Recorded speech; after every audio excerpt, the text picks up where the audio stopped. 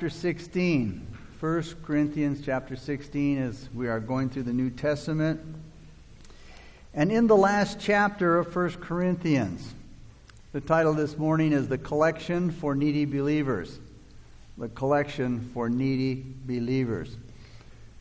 Kind of a different study in the sense that, it's not a particular topic that Paul's going to speak about this morning as he closes this first letter.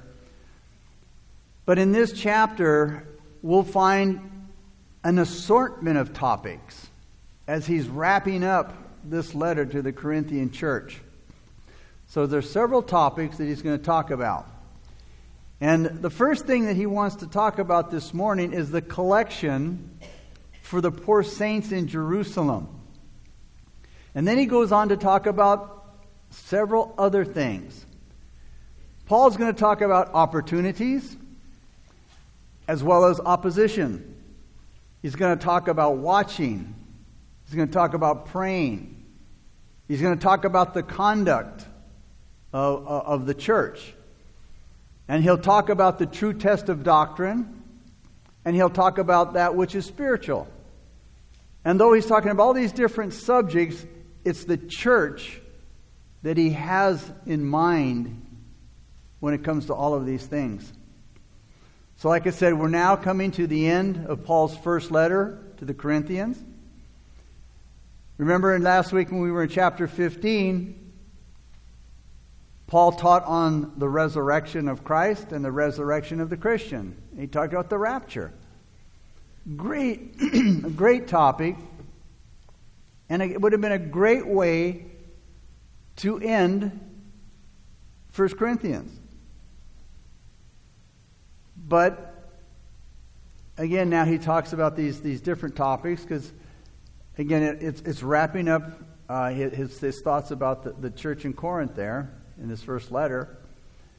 But as we come to the end now, and then maybe in the second letter, like I said, he left off with the rapture and the resurrection and just a great finish, a great topic. You would think that now we'd be expecting the second letter and it would tell us more about heavenly things.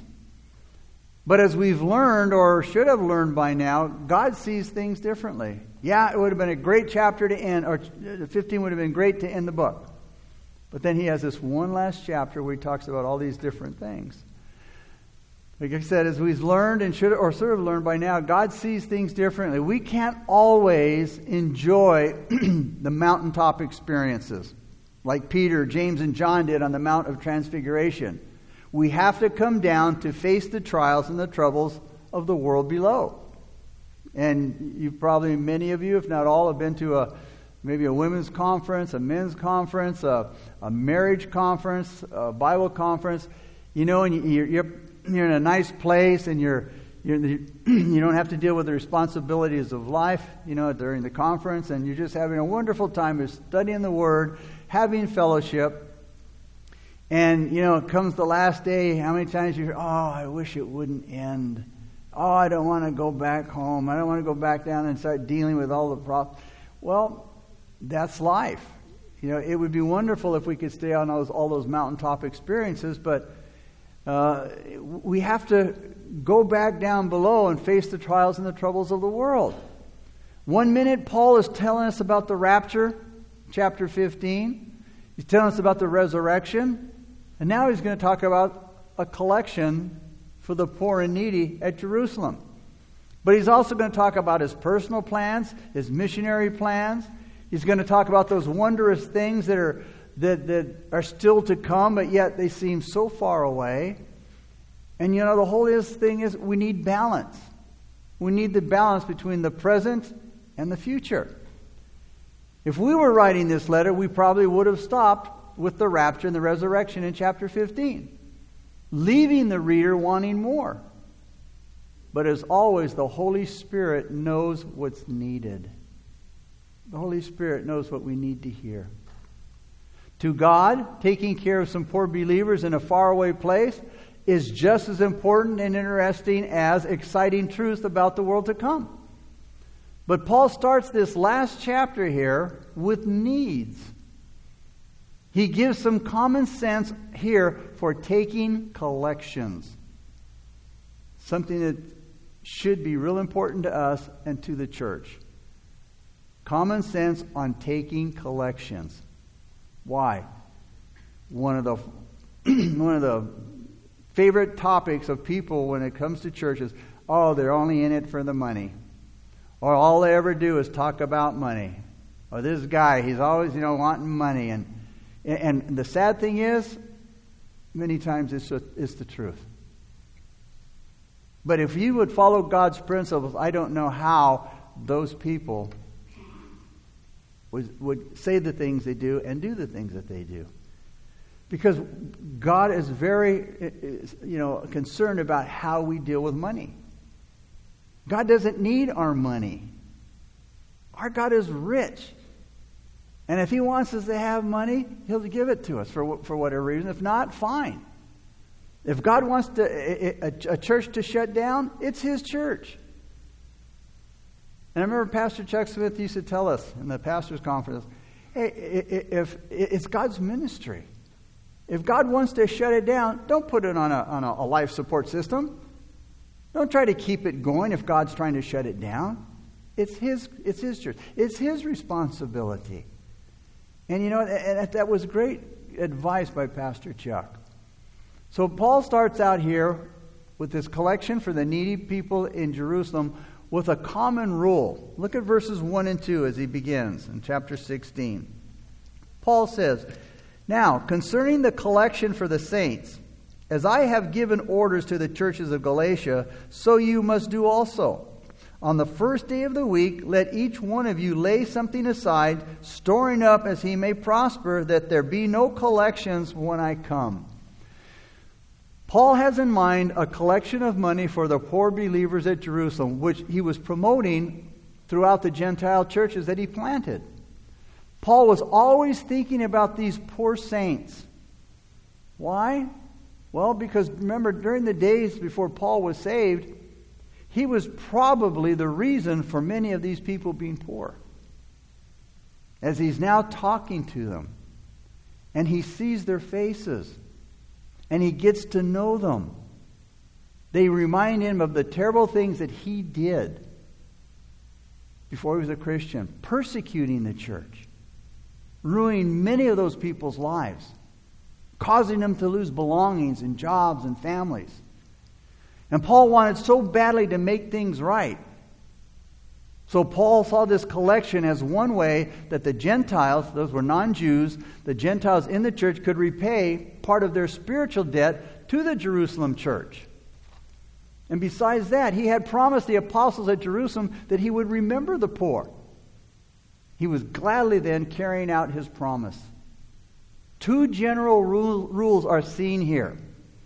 Their giving, the people's giving, was to be organized. It was to be done in a methodical and systematic way. Paul knew that God was a God of order. God had said, Paul had said earlier to the Corinthians in 1 Corinthians 14:40, he said, "Let all things be done decently and in order." So the people were to put something aside and save it. And Sunday after Sunday, each member would make their contribution to this collection for the poor. No percentage was required. Paul didn't say, "Hey, you guys have to put in so much.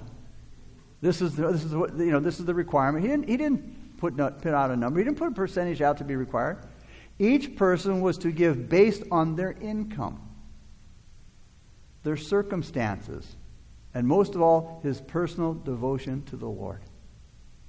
In other words, okay, if God has blessed me, I may be able to give more than somebody that is having a difficult time. And God just says, give based on what you have, not what you don't have. But most of all, give based on your personal devotion to. I give to my God because I love Him and because of what He's done for me. I could never outgive God. So it's a personal thing. It's a devotional thing. And that's what God's common rule is. Not only that, there was to be no high pressure tactics with the people's giving. Paul said, don't take up this collection when I'm there. Paul was saying, don't wait until I get there and then try to collect it all at once. Because Paul didn't want to intimidate anybody because of who he was.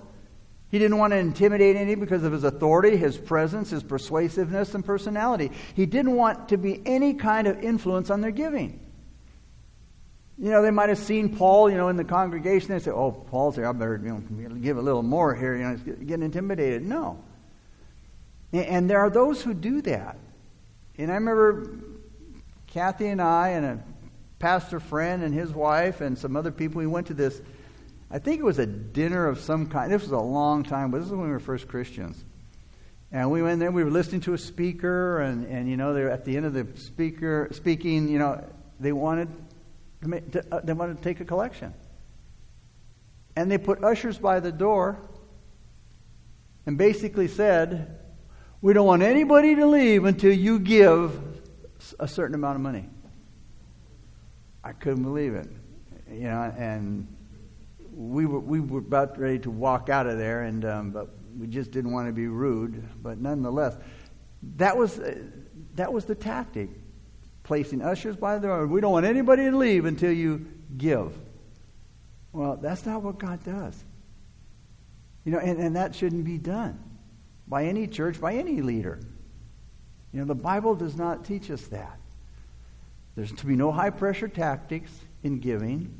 And there's no doubt that Paul himself could have told some pretty sad stories about his own personal needs. And a lot of times that's the thing. Oh, poor me, I don't have this and I don't have that, And Paul could have done that. He could have told pretty sad stories about other people's needs. And he probably would have been pretty convincing, and he probably would have collected a lot of money. The people probably would have been moved by their emotions. And you see many of these commercials that just, and not knocking, there are people's needs and stuff, but a lot of times they play on people's emotions. And then people end up giving by impulse, and then later on they kick themselves for giving because they go, "Oh man, I just moved by my emotions." A lot of evangelists today use high pressure tactics to get the money, and this is what brings disgrace to the Lord's work. It brings disgrace to the church. It brings disgrace to Christianity. More importantly, it brings disgrace upon the Lord. It displeases Him, and rightly so. All giving, especially for special causes, should be done not in the heat of the moment, but after carefully and prayerfully thinking about everything that's involved, and when you're in a calmer situation like your home where you can think things over. Now, Paul moves on. He says, next, Paul turns to carrying out the plan in verses 3 through 4. And he says, now, when I come, whomever you approve by your letters, I will send to bear your gift to Jerusalem. But if it is fitting that I go also, they will go with me. So the first thing they should do is choose the men that will take their love gift to Jerusalem. And it was typical of Paul to involve other people as much as possible in the Lord's work. Paul was not a dictator, but he was very assertive. He was a take charge kind of guy when it came to matters of faith and morals and God's Word. But he knew when and where to draw the line. He was very open when it came to other people choosing things and taking their course of action. Now, why should those who donated for the collection, who donated for the money for this poor, why should they choose who they want to deliver it? Well, they should choose the men, but Paul would send them. He wouldn't just endorse them. It says he might even go with them. Can you imagine what a learning experience that would be for the men that would go with Paul to deliver that collection? Think about it. The prayer meetings with Paul. The Bible studies on the boat. What an opportunity having Paul, open the Word of God every day and to teach them, and they can ask questions and learn of his plans and how to do ministry the Lord's way. Not only that, to be able to meet Christians and churches all along the way and learn more about the great heart that Paul had for God's people everywhere. And then along the journey, on this long journey, it would surely give them opportunities to evangelize and to win people to Jesus. So a trip like this with a teacher like Paul, that would be more valuable than time in a seminary. Now we turn to Paul's vision. He's going to come soon to Corinth in verses 5 through 9. And he's going to do the Lord's work the Lord's way. He first mentions his future plans in verses 5 through 6, and then he tells them what he'd like, when he'd like to be there. Notice in verse 5. He said, "Now I will come to you when I pass through Macedonia, for I am passing through Macedonia." So he tells them there in verse 5 when he'd like to be there. And then he tells them what he'd like to do in verse 6. "And it may be that I will remain or even spend the winter with you, that you may send me on my journey wherever I go." Now this speaks about flexibility. All right, this shows the need for flexibility as a servant of God. At this point, it seems like Paul planned to stay in Ephesus, where there was a revival taking place, but at least for a little bit longer. Then he would cross over into Macedonia, most likely to visit and encourage the churches that he planted in Philippi, Thessalonica, and Berea. And from there he'd go on to Corinth. In 2 Corinthians 1:15, we find that these plans were changed. Paul decided to visit Corinth twice, and he'd take a different route, and he'd visit Corinth. And once on his way to Macedonia, and again on his way back. And eventually that plan was also changed because of the unpredictable situation that developed in Ephesus. What this teaches us is how the Lord leads and guides in the life of a believer, and how we need to be flexible. We need to be flexible when it comes to serving the Lord. Paul exhorted Timothy in 2 Timothy 4:2. He said, "Be prepared whether the time is favorable or not. Be ready in season and out of season." Not even with a great apostle like Paul is everything cut and dry. And you know that, even as a believer, nothing's cut and dry with the Lord. God often uses our changing circumstances to suggest, hey, there's a change of plans. There's a change of direction. And without a doubt, it's often easier to see how the Lord has led us looking back. And a lot of times we look back at how God did something, how He led us, and then we say, oh, that's what He's going to be doing now. That's how He did it back there, and that's what He's going to do now. No, not necessarily true. It's easier to recognize what He's done in the past and how He did it in the past than to recognize in the midst of pressure and problems what He's going to do. And so we have to learn to acknowledge the Lord in all of our ways and then rest confidentially in His sovereign overruling of circumstances to direct our path. Again, we need to have that flexibility because God changes things in the midst of something and sometimes, and we got to go with the flow. And at this point, Paul hoped to come to Corinth and to spend the winter there. You see, when any kind of travel was especially dangerous, you spend the winter there in that place. And so these were Paul's future plans. And then he goes on now to mention his immediate plans, his thoroughness in present service. Notice it's mentioned in verse 7. He says, For I do not wish to see you now on the way, but I hope to stay a while with you if the Lord permits. Paul didn't want to make his visit to Corinth a rush visit. He did really want to spend some quality time there with the Corinthian church. But in the meantime, he intended to visit a little longer in Ephesus. Look at verse 8.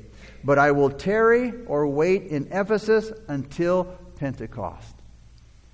Why would he wait? It was a place of a lot of great opportunities. There were some great opportunities that he could take part in there. Look at verse 9. For a great and effective door has opened to me, and there are many adversaries.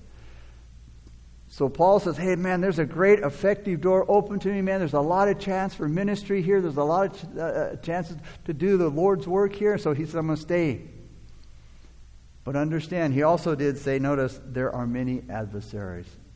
And wherever you find an effective work of God, you're going to find the enemy trying to stop that work. We need to recognize that opposition is to be a challenge, not a defeat.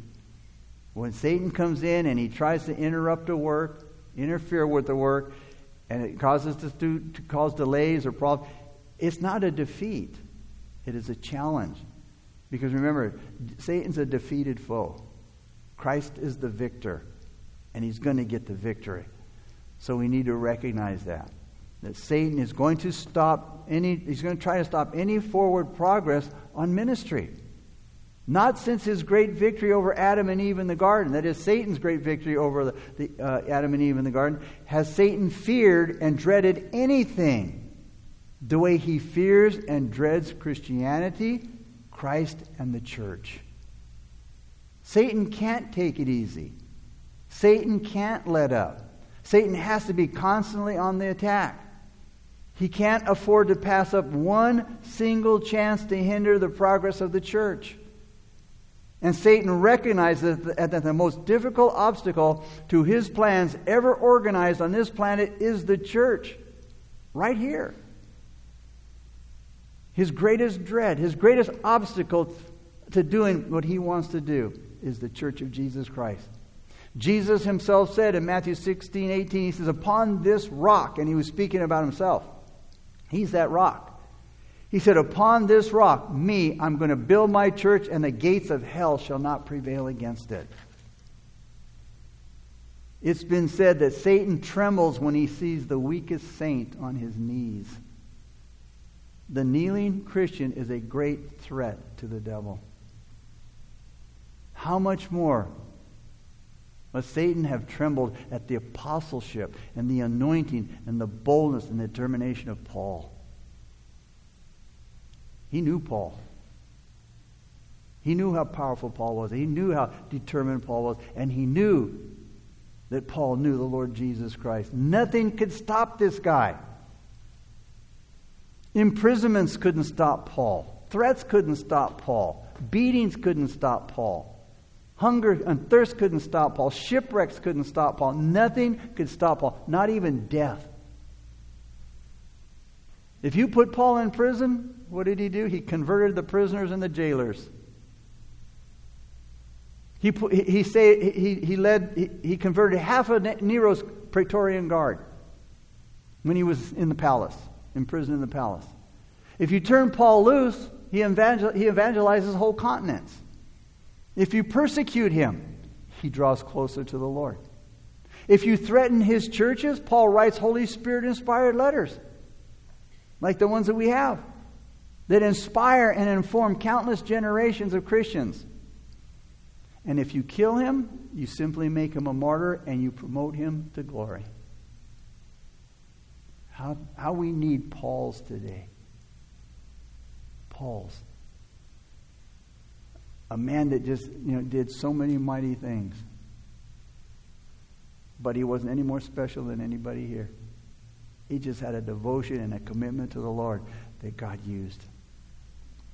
Paul called the opportunities that he was taking advantage of in Ephesus here a great and effective door. Paul had seen Holy Spirit revivals before, but nothing like what he was seeing here or in the book of Acts. Not only was Ephesus being reached, but also the cities around Ephesus were being reached with the gospel. Churches were popping up everywhere. They're popping up in Colossae, Hierapolis, Smyrna, Pergamos, Thyatira, Sardis, Philadelphia, Laodicea, and Troas. They were all being taken by storm. Satan's kingdom was being shaken to the very foundation. And a kingdom that couldn't be shaken was being established, God's kingdom. Paul knew he had a ton of enemies. And Paul knew that he could expect a heavy and strong satanic counterattack before long. Satan does not wait long at all to jump into the thick of things when you are serving God and you have an effective door being opened. As much as Paul wanted to come to Corinth to comfort and correct and confront, it clearly wasn't the right time for him. And for now, the Corinthians would have to make with this letter.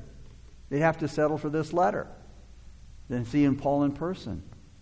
But it was a question of balancing one set of needs against another and trusting the Holy Spirit through it all. The Holy Spirit, the true Lord of the harvest, to trust Him to keep the devil back and to lead and to direct His servant in His own infallible way. And then Paul now turns to news in verses 10 through 12.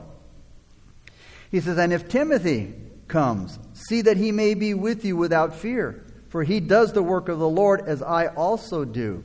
Therefore let no one despise him, but send him on his journey in peace, that he may come to me before I am waiting for him with the brethren."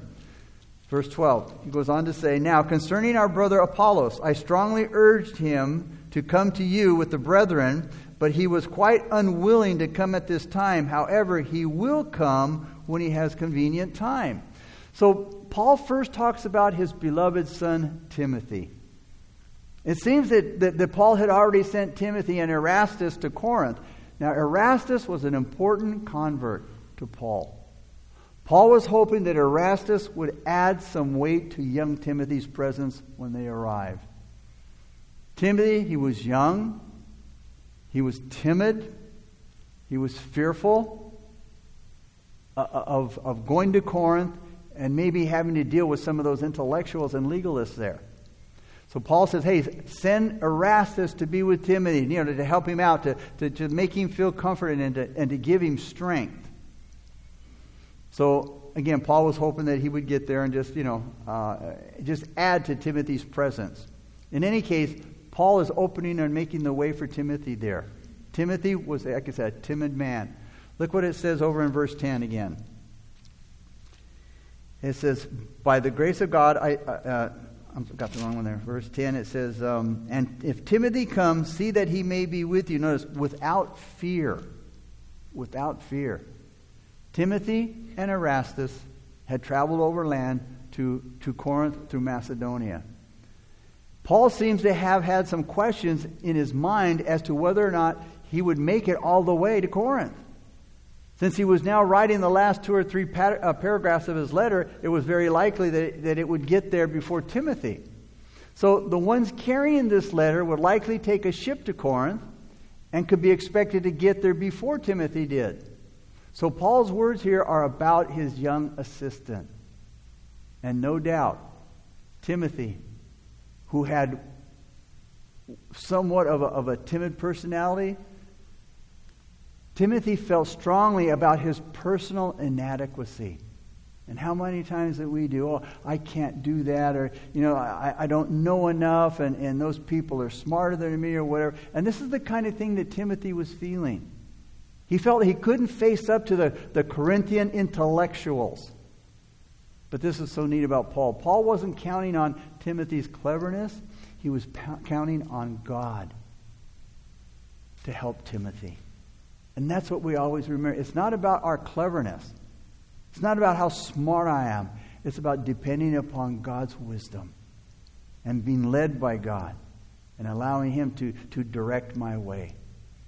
So Paul is doing the best he can to help Timothy get there and to carry on his ministry there.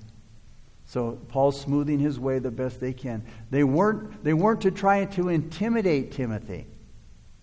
He might have been a young man, but you know what? He and the Apostle Paul were partners. And in Timothy's own young way, he was just as much a servant of the Lord as Paul was. But Paul says, hey guys, Erastus and everybody there in Corinth, put Timothy at ease. Don't look down on him because he's young and because he may be a little timid and a little fearful. Even though as much as Paul appreciated Timothy's true worth, again, he was a bit afraid. Paul was even a bit afraid that the sophisticated Corinthians might try to bully young and timid Timothy. But the Corinthians knew Timothy because he had joined Paul there at the time that Paul evangelized the city of Corinth. And also having carried out a commission, Timothy carried out a commission for Paul at Thessalonica. Again, Timothy was a timid man, but he was a true man. Look at verse 11 again. Therefore let no one despise him, but send him on his journey in peace, that he may come to me, for I am waiting for him with his brethren. Timothy was a timid man, but he was a true man. Just because a brother is young or experienced does not give anyone the right to look down on him. You can imagine what Timothy would be up against in Corinth. Because the church at Corinth, when you first began reading about it, Paul said they didn't lack in any gift. The church had an extraordinary number of very gifted and competent men. The problem was they were carnal. Timothy would have to deal with the intellectuals. He'd have to deal with the legalists. And there were those who were impatient of anything or anyone that wasn't eloquent in the pulpit or in debate. Because the intellects, if you weren't eloquent and you weren't quick on the draw, they looked down on you. They wouldn't have anything to do with you. If you weren't absolutely an eloquent person, they were impatient with you. So there were those who were obsessed with, and there were those who were obsessed with the gift of tongues. They'd be scornful of Paul's downgrading of the whole thing. And then not to mention the women who were angry at Paul's probably instructions earlier in chapter, 14, about the role of women in the church. So one way or another, Timmy might well have been fearful about his ability to deal with those people in Corinth. So Paul's basically saying through all of this, hey, hands off my assistant. Hands off my assistant. He's my friend, my partner, my co-laborer. Paul says, I'm expecting him back here when he's done over there. And he's telling him, you are going to have to deal with me if you take out your resentments on him. Notice the team spirit. Now Paul has something to say about Apollos in verse 12. Now concerning our brother Apollos, I strongly urged him to come to you with the brethren, but he was quite unwilling to come at this time. However, he will come when he has a convenient time. So Apollos, if you remember, was an eloquent Jew who was brought into the full understanding of the gospel by Priscilla and Aquila in Acts chapter 18. Apollos had ministered with great power at Corinth. And there was a part of the church there that felt attached to him. And it's very unlikely that Apollos, encouraged that kind of a thing, that he encouraged this division. His great concern seemed to be to preach Christ, and that should always be our main concern, to preach Christ. In spite of the division, that Apollos fan club who just said, hey, Apollos, he's the greatest, man. In spite of those group of people that followed Apollos, Paul didn't hesitate to encourage Apollos to go back to Corinth for more ministry. And it's clear that there was no envy on Paul's part or a sense of competition on the part of Apollos. Apollos and Paul weren't competitors. They were equal servants in the Lord. Paul wasn't envious of Apollos because he was an eloquent speaker. I mean, Paul was too, but, there's that personal touch. They weren't competing. They were serving together. Paul didn't have the authority to place men against their will. Apollos didn't feel he should go to Corinth at that time. So Paul had to go with Apollos' decision. You see, here's the neat thing about Paul too. And we need to learn from this. Paul was sensitive to the Holy Spirit's leading of other people. And that's important for us to grasp. Because many times, you may know somebody that's going through a tough time, a difficult situation.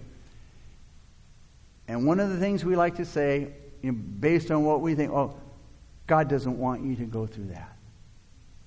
Really? You know what God wants them to go through and don't want them to go through? I understand the thought behind it. We don't want them to go through it because it's sad, it's hard, it's difficult. But God uses hard and difficult situations to bring us to our knees, to bring us to that place of maturity that He wants to take us to.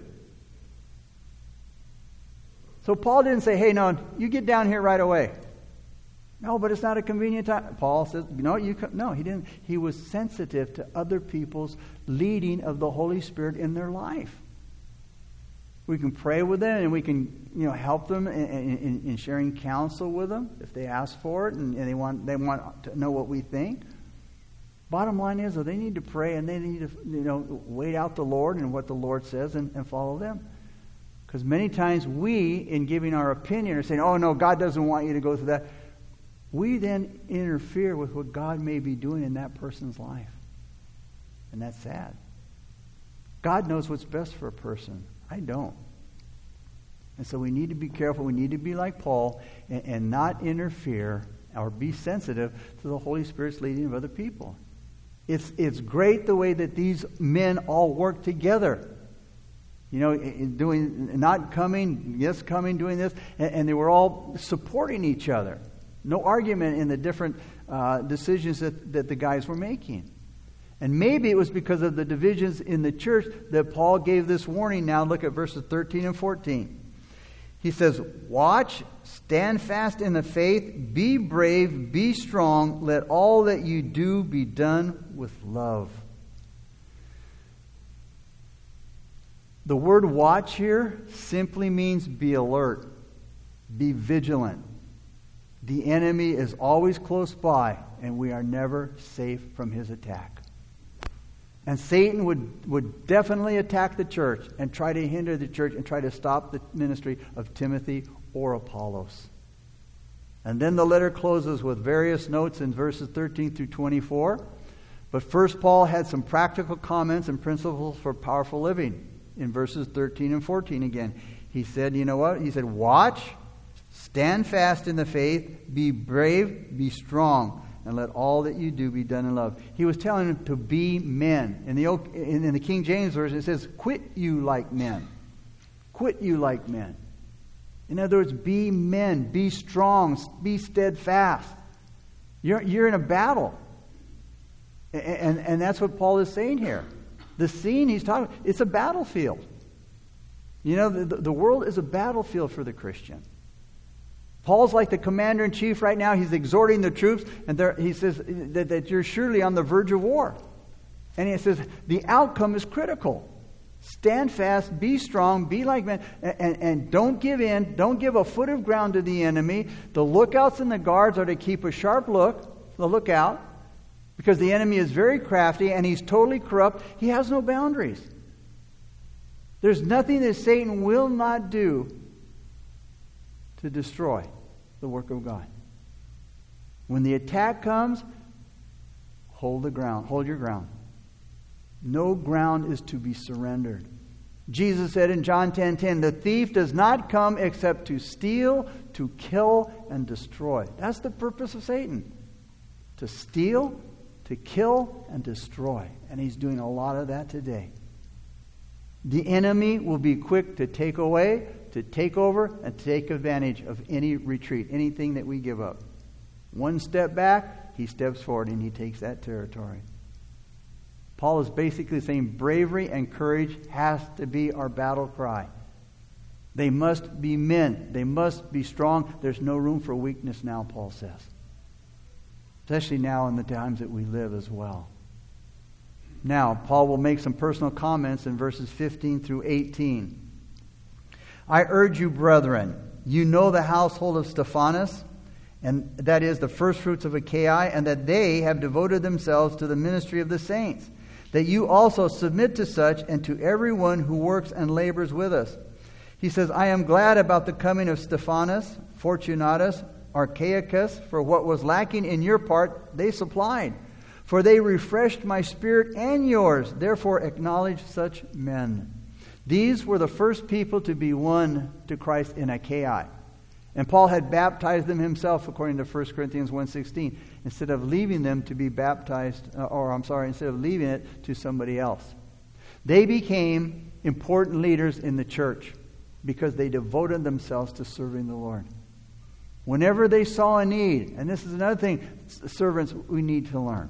And I've shared it before. Whenever they saw a need, they went to work to meet it without being asked. And then I've said it before. You may be in a particular ministry, and maybe the other ministry is busy. They're doing something. They got something going on. Maybe they could use some more help. If you see that, or you go ask, hey, guys, can we help you? Is there something that we can do to help you with whatever you're doing? But it's not, well, that's their ministry, and I'm in this ministry, and we don't have anything to do with each other. No. We're serving together. We're serving each other, and we're serving one Lord for the same purpose, for the kingdom and the glory of God. That's what we're doing. And that's what these people were leaving that great example. Wherever they saw a need, they went to work, man, to take care of that need, and they didn't wait to be asked or told. They were Paul's helpers, and it says they labored with them. The word labored means toil to the point of exhaustion. When was the last time you toiled to the point of exhaustion for God? What a wonderful thing when an entire family serves the Lord faithfully in the local church. Adam Clark said this, work yourself to death for the Lord and pray yourself back to life again. I love that. Stephanas was joined by Fortunatus and Achaicus as an official committee that was sent from Corinth to Ephesus to talk with Paul about church problems. Paul saw them in a picture. He saw in them a type of the church. Their love to Paul made up for Paul's absence from Corinth. He couldn't be with them to experience their love, but their notice of love to them made up for that. But these men did more than share problems with Paul. They also refreshed his spirit, it says there, and they brought him blessings. This is a good place to encourage church members to refresh and encourage their leaders. And too many times believers share only problems and burdens or complaints with their leaders, their spiritual leaders, and rarely share the blessings. Paul encouraged the church to honor this very special family, to submit to their spiritual leadership, and it's right to honor faithful Christians if God gets the glory. That's the key. If God gets the glory, not the people. 1 Thessalonians chapter 5, verse 13, Paul said this, dear brothers and sisters, honor those who are your leaders in the Lord's work. They work hard among you and give you spiritual guidance. Show them great respect and wholehearted love because of their work. In other words, he says, faithful servants are to be commended. It means highly esteemed. Look at verses 19 and 20. The churches of Asia greet you. Aquila and Priscilla greet you heartily in the Lord with the church that is in their house. Verse 20, all the brethren greet you. Greet one another with a holy kiss. Aquila and Priscilla, they were a wonderful couple. They were a dedicated husband and wife team whose lives and ministries crossed paths with Paul's. Paul met them at Corinth because they were tent makers, like Paul. This godly couple, Priscilla and Aquila, had been kicked out of Rome because Aquila was a Jew. But you could look at that and say, oh man, that's wrong, and that's this and that's that, but you know what? It was part of God's plan. They would have never come across the path of Paul. So they were kicked out of Rome. But again, a part of God's plan to get them to Corinth where they would cross paths with Paul. You see, this couple's name is found 6 times in the New Testament. They worked together serving the Lord and helping Paul. When Paul moved from Corinth to Ephesus, Aquila and Priscilla packed up their bags, their business too. They went with him and they helped him in the founding of the church there. This couple was so talented and efficient that Paul left them there to oversee the ministry when he returned to Antioch.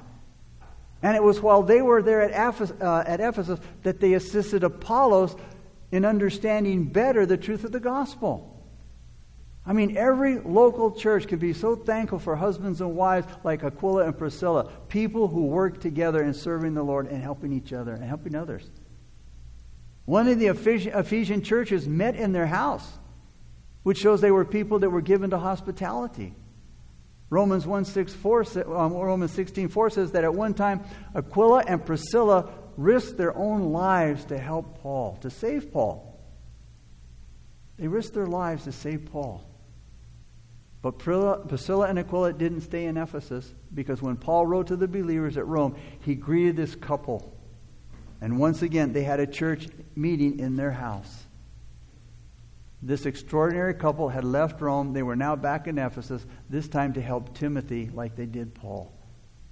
How many couples today, think of it, how many couples today would move as often as Priscilla and Aquila did just to be able to serve the Lord better? And remember, wherever they moved, they had to move their business too. So that had to be tough. People with this kind of dedication and sacrifice, they're hard to find. But man, they're such a great blessing to the local church. And then in verse 20, notice it says there, all the brethren greet you. Greet one another with a holy kiss. The holy kiss mentioned in verse 20 was a common way of greeting greeting each other. The men would kiss the men, the women would kiss the women. You know, one commentator said, if Paul were writing to the Western churches, he would say, shake hands with each other. But nonetheless, this was what in South America they do that. They kiss on each cheek in their greetings. Verse 21. The salutation with my own hand, Paul's. Paul usually dictated his letters and then took the pen and he signed them. He also added his benediction of grace at the end, which was a mark that the letter was authentic. Verse 22. If anyone does not love the Lord Jesus Christ, let him be accursed. O Lord, come. The word accursed here comes from the Aramaic word anathema. In other words, to not love Jesus Christ means to not believe in him. And unbelievers are accursed.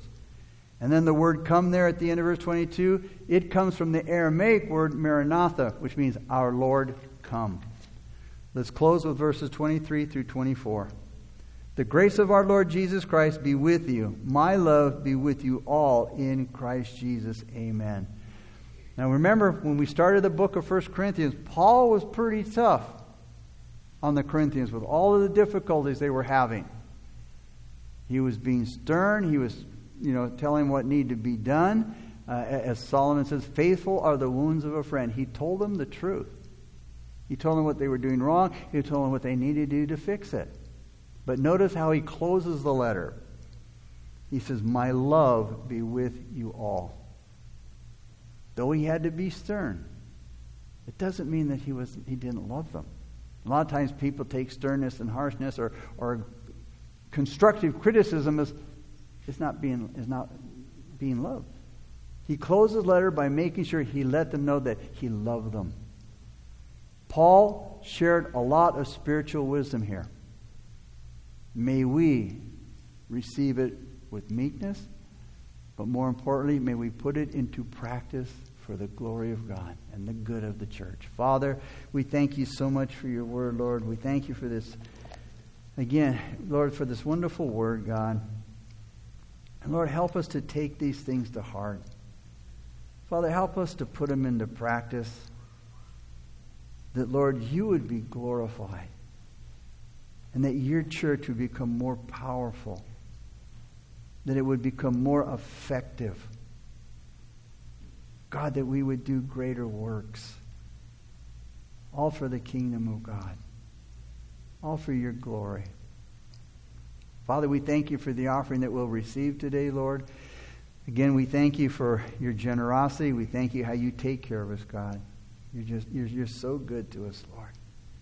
Again, we thank you in Jesus' name. Amen.